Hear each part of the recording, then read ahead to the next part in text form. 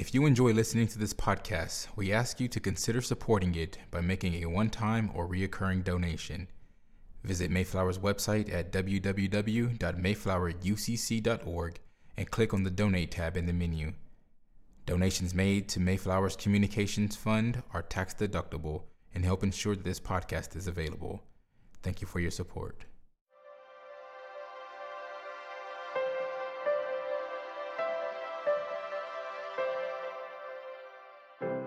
The sermon you are about to hear was preached at Mayflower Congregational UCC Church in Oklahoma City by the Reverend Dr. Lori Walke, senior minister at one of America's premier liberal Protestant pulpits.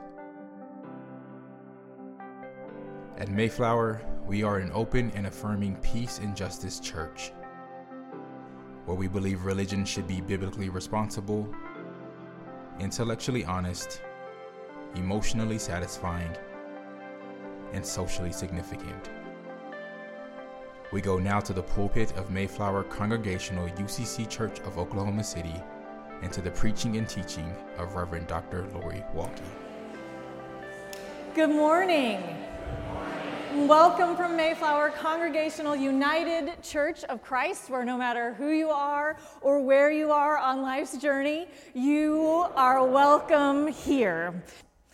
This morning, we continue our series on access and disability awareness, deconstructing and reconstructing theology and praxis that more faithfully move us towards God's widest welcome.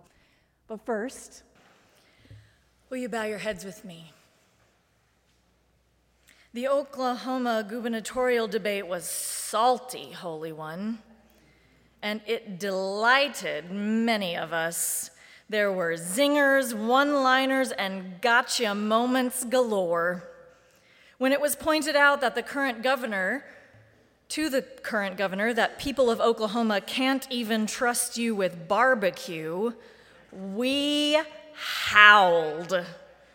Indeed, it is truly difficult to list anything good that guy has done for anyone other than himself. Of course, the same could be said of us. After all, it's not like everything was fine until the last election, and then it all went to hell in a handbasket.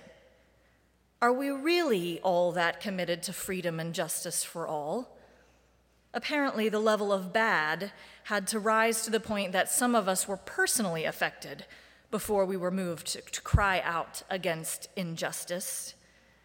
Take away abortion access for the daughters of wealthy white people, and suddenly the top tax bracket is willing to march for body autonomy. We confess, Holy One, that it is reasonable for you to wonder if we can be trusted to stay with the feeling.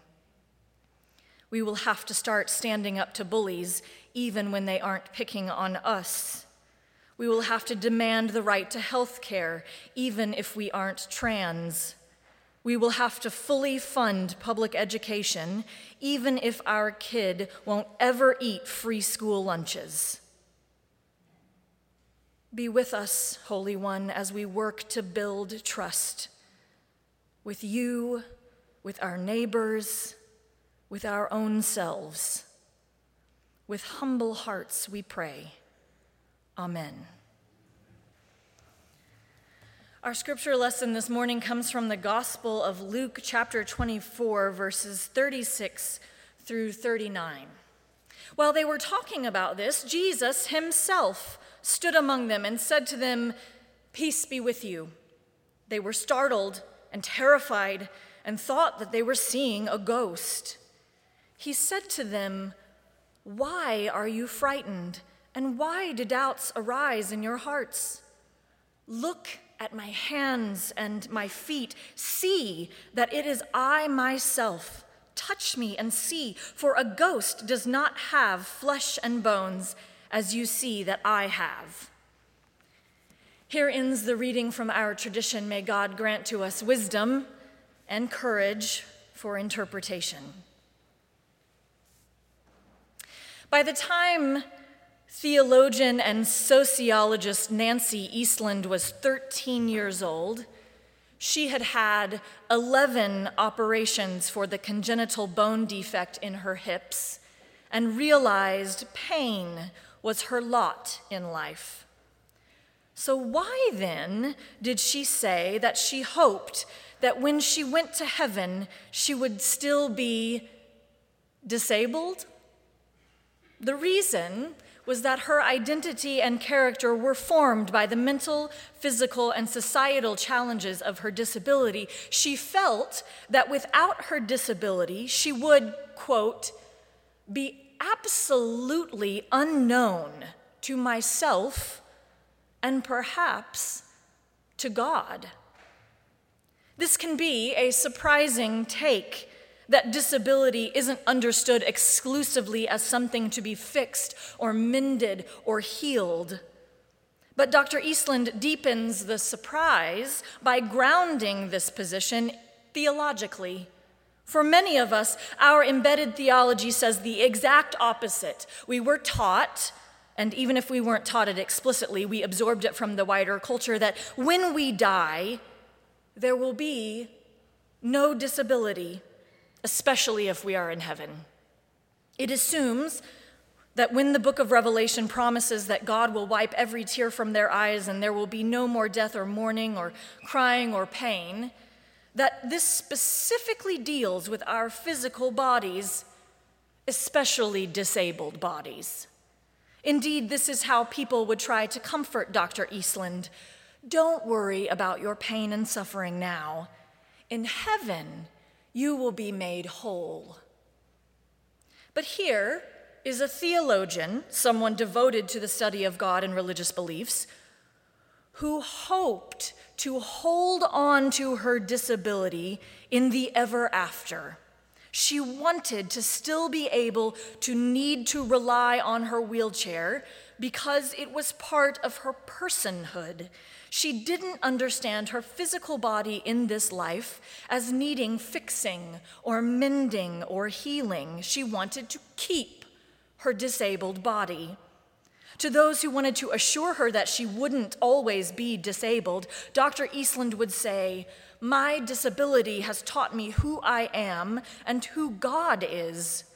What would it mean to be without this knowledge?" Dr. Eastland actually made groundbreaking contributions in 2 distinct fields of scholarship, a remarkable accomplishment for any scholar. She did pioneering work in disability studies, articulating the very first liberatory theology of disability in her book, The Disabled God. This book, which began as an MDiv honors thesis at Candler, has become a classic in the field. In A Particular Place, she studied congregations in a rapidly growing exurban area of Atlanta, a small town absorbed into new urban patterns that deeply affected its congregations, making her a leader in a second field, that of sociology of religion and congregational studies. But this morning, we will focus on the gift she gave us with her work in disability theology, so that we might reconstruct a more faithful way of thinking, believing, and embodying God's love and justice. Our focus this morning is on Christology, which is the study of the person, nature, and role of Christ.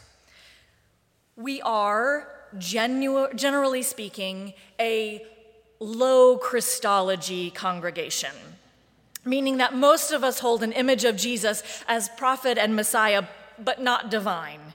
We prefer to talk about the historical figure, the fully human being who Marcus Borg often described as the healer, the wisdom teacher, the prophet, and the movement initiator. The post-Easter Jesus then transformed into Christ, which isn't a person, but a symbol. This so-called low Christology, though, isn't the only option.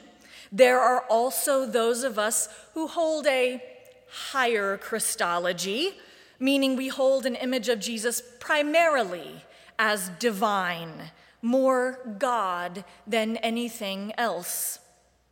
It is also true that a large chunk of us haven't given Christology any thought at all. And we really hadn't planned on doing so anytime soon.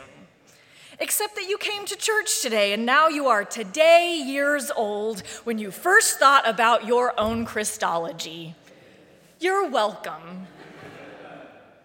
We do this because of our deep need to reconstruct a different theology than the ones we have been carrying around, even unconsciously, so that we might, to repeat myself, more faithfully think, believe, and embody God's love, justice, and mercy. The good news is that we really do not have to look very far for help. We do not have to find an obscure book in the Bible that requires the assistance of the table of contents to locate. We do not have to become experts in biblical Hebrew or Greek to get the true meaning of key words or phrases. In-depth socio-historical contextualization is also not required. The story of Jesus and the symbols we tell about him, the ones we already know and are familiar with, are quite sufficient. But because we swim in the waters of ableist church and society, we have to practice recognizing theology that liberates us from a small-minded faith. Dr. Eastland writes, "A liberatory theology of disability permits a vision of people with disabilities as theological subjects and historical actors. One locus of such revelation and truth is embodied in the image of Jesus Christ, the disabled God. So today we look at Jesus as someone with a disability, both embodied and symbolic. We find him this way in several of the Gospels, and Luke's version was the one we read today. While they were talking about this, Jesus himself stood among them and said to them, 'Peace be with you.' They were startled and terrified and thought that they were seeing a ghost. And he said to them, 'Why are you frightened? Why do doubts arise in your hearts? Look at my hands and my feet. See that it is I myself. Touch and see, for a ghost does not have flesh and bones as you see I have.'" Let us think about that for a minute. When Jesus appeared to the disciples after the resurrection, and whether we understand that in the physical or metaphorical sense, he still bears the consequences of what happened to him. Nails driven through his flesh so that they could not be used, permanent damage done, not to mention the beating beforehand that was so bad that even his abusers had to enlist help to get him up to Golgotha. The Bible does not actually say that Jesus had nail holes in his hands and his feet. The Gospels are succinct about details of the crucifixion. They crucified him. That's what it says. As Marcus Borg and Dominic Crossan explained, they did not need to say more, for the community was familiar with the Roman practice of crucifixion. The original audience of the text would have known that the victim usually carried or dragged the crossbar along with the notice of the crime to be attached to one of those uprights at the place of crucifixion. The only crucified body ever discovered in the Jewish homeland was a first-century victim whose arms were roped over the crossbar and whose ankle bones were pierced by iron nails on either side of the upright. To state the obvious, the point of this cruelty was death. No need to think about what it would be like to have to use one's body post-crucifixion. But remember, we are reading this story through Dr. Eastland's lens of a liberatory theology of disability that permits a vision of people with disabilities as theological subjects and historical actors. So when we consider what it would be like to try to use body parts after enduring that violence and abuse, well, it is absolutely reasonable to say that Jesus had become disabled, a disabled God. This part of the story by itself offers us an important pause to consider that really all of us are just temporarily abled. Disability can happen to anyone at any time, even to Jesus. He, as far as we know, could walk on his own and didn't have any holes in his hands, feet, or side until the crucifixion. It is, of course, highly unlikely any of us will become disabled through crucifixion. But I can tell you from personal experience that you can be sitting at your kitchen table, eating breakfast, minding your own business, and experience sudden and complete deafness in one ear after having full hearing for 36 years of your life. It happens. We are all temporarily able. But our sacred scripture does something remarkable, something powerful, something wildly countercultural regarding Jesus' disability. It isn't fixed post-resurrection. Apparently, his body, his disabled body, was considered holy as it was, broken, torn, requiring assistance. As far as symbols go, this is a powerful one. As Dr. Eastland observes, here is Jesus making good on the incarnation proclamation that God would be with us, embodied as we are, incorporating the fullness of human contingency and ordinary life in God. In presenting his impaired hands and feet to his startled friends, the resurrected Jesus is revealed as the disabled God. Jesus, the resurrected Savior, calls for his frightened companions to recognize in the marks of impairment their own connection with God, their own salvation. In doing so, this disabled God is also the revealer of a new humanity, but it is not one where bodies are flawless, perfect, without disability. The disabled God is not only the one from heaven, but the revelation that full personhood is fully compatible with the experience of disability. This is an important shift in theological thinking. As Clifford Geertz, an anthropologist, explains, symbols have performative power for societies and individuals because they establish and maintain beliefs and values, a cultural ethos. Religion is a system of symbols which acts to produce powerful, pervasive, and long-lasting moods and motivations in people by formulating conceptions of a general order of existence. By moods, Geertz means psychological dispositions, such as self-confidence, awe, or trust. Motivation is the tendency to act or feel a particular way. Symbols create normative standards for human interaction. They legitimate social structures, political arrangements, and attitudinal inclinations, constitute our cultural toolkits, and offer visions of what can be. Understanding Jesus as disabled, or the possibility of a disabled God, has the power to profoundly shift our attitudes and what we do to shape the world around us when it comes to disability.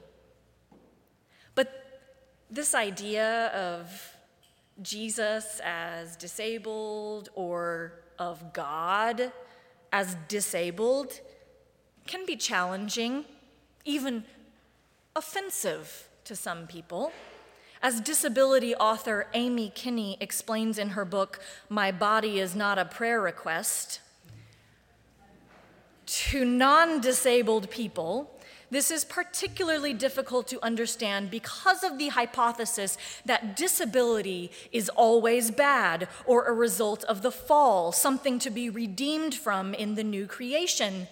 To imagine God as disabled seems to diminish God's power or presence. God can't be disabled, they inform me. That's insulting to the heart of the creator of the universe, another retorts. What's insulting to God is when we don't consider disabled people to be image bearers, or when we can only imagine paradise by erasing 1/4 of humanity, because that's how many of us are currently disabled. Or when we don't feed the least of these when it is well within our power to do so. I am not interested in adding to the will we or won't we be disabled in heaven conversation. On some level, it doesn't matter if our heavenly bodies will be disabled or not. No one can know that. It is out of my control and does nothing to restore the way I am treated now. But at the very least, I would like to be able to go to church without listening to folks impose their unexamined theology on me, without being bombarded with so many some days and at least, and you'll be running, kickboxing, flying, fixed, whole human in heaven. How we think about eschatology influence how we treat people today. We can't simply put eschatology in another box in our brains. If we believe that disabled people are not whole until they cross an enchanted threshold into the afterlife, that will certainly impact the way we engage with them in the here and now. We talk about God's kingdom as the now and not yet, the in-between space that we get glimpses of but are not fully part of yet. Treating disabled people as image bearers only once we get to the not yet impacts the now. So often, Amy Kinney continues, people act as if the lack of perfect bodies is the predominant thing wrong with our current world. I'd be more excited that no one hungers or thirsts in new creation, especially since in our wealthy nation, 1 in 6 children don't know where their next meal will come from. But I guess my disabled body would be the focus if you were just trying to distract yourself from doing something about poverty. Imagining paradise without my wheelchair persuades us that heaven is so far out of reach, such a distant land of miracles where unicorns puke rainbows, that we can't get there no matter how hard we try. Sort of like those aspirational goals we've been hearing so much about. But even for those of us who don't subscribe to the ever after in heaven theological framework, thinking theologically of God as disabled means doing everything we can to honor and respect, affirm and normalize disability. This is a cultural shift, a new understanding, a chance for us to reconceive the church as a community of justice for people with disabilities.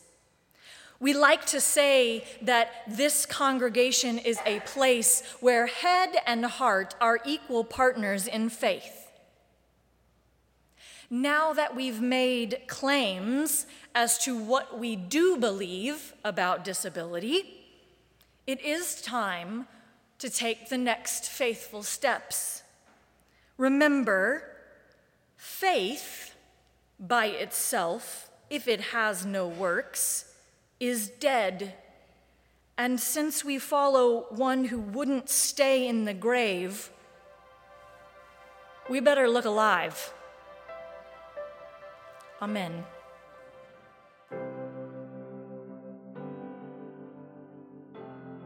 You've been listening to the preaching and teaching of Reverend Dr. Lori Walke, Senior Minister at Mayflower Congregational UCC Church in Oklahoma City. More information about the church can be found at www.mayflowerucc.org or by visiting Mayflower's Facebook page.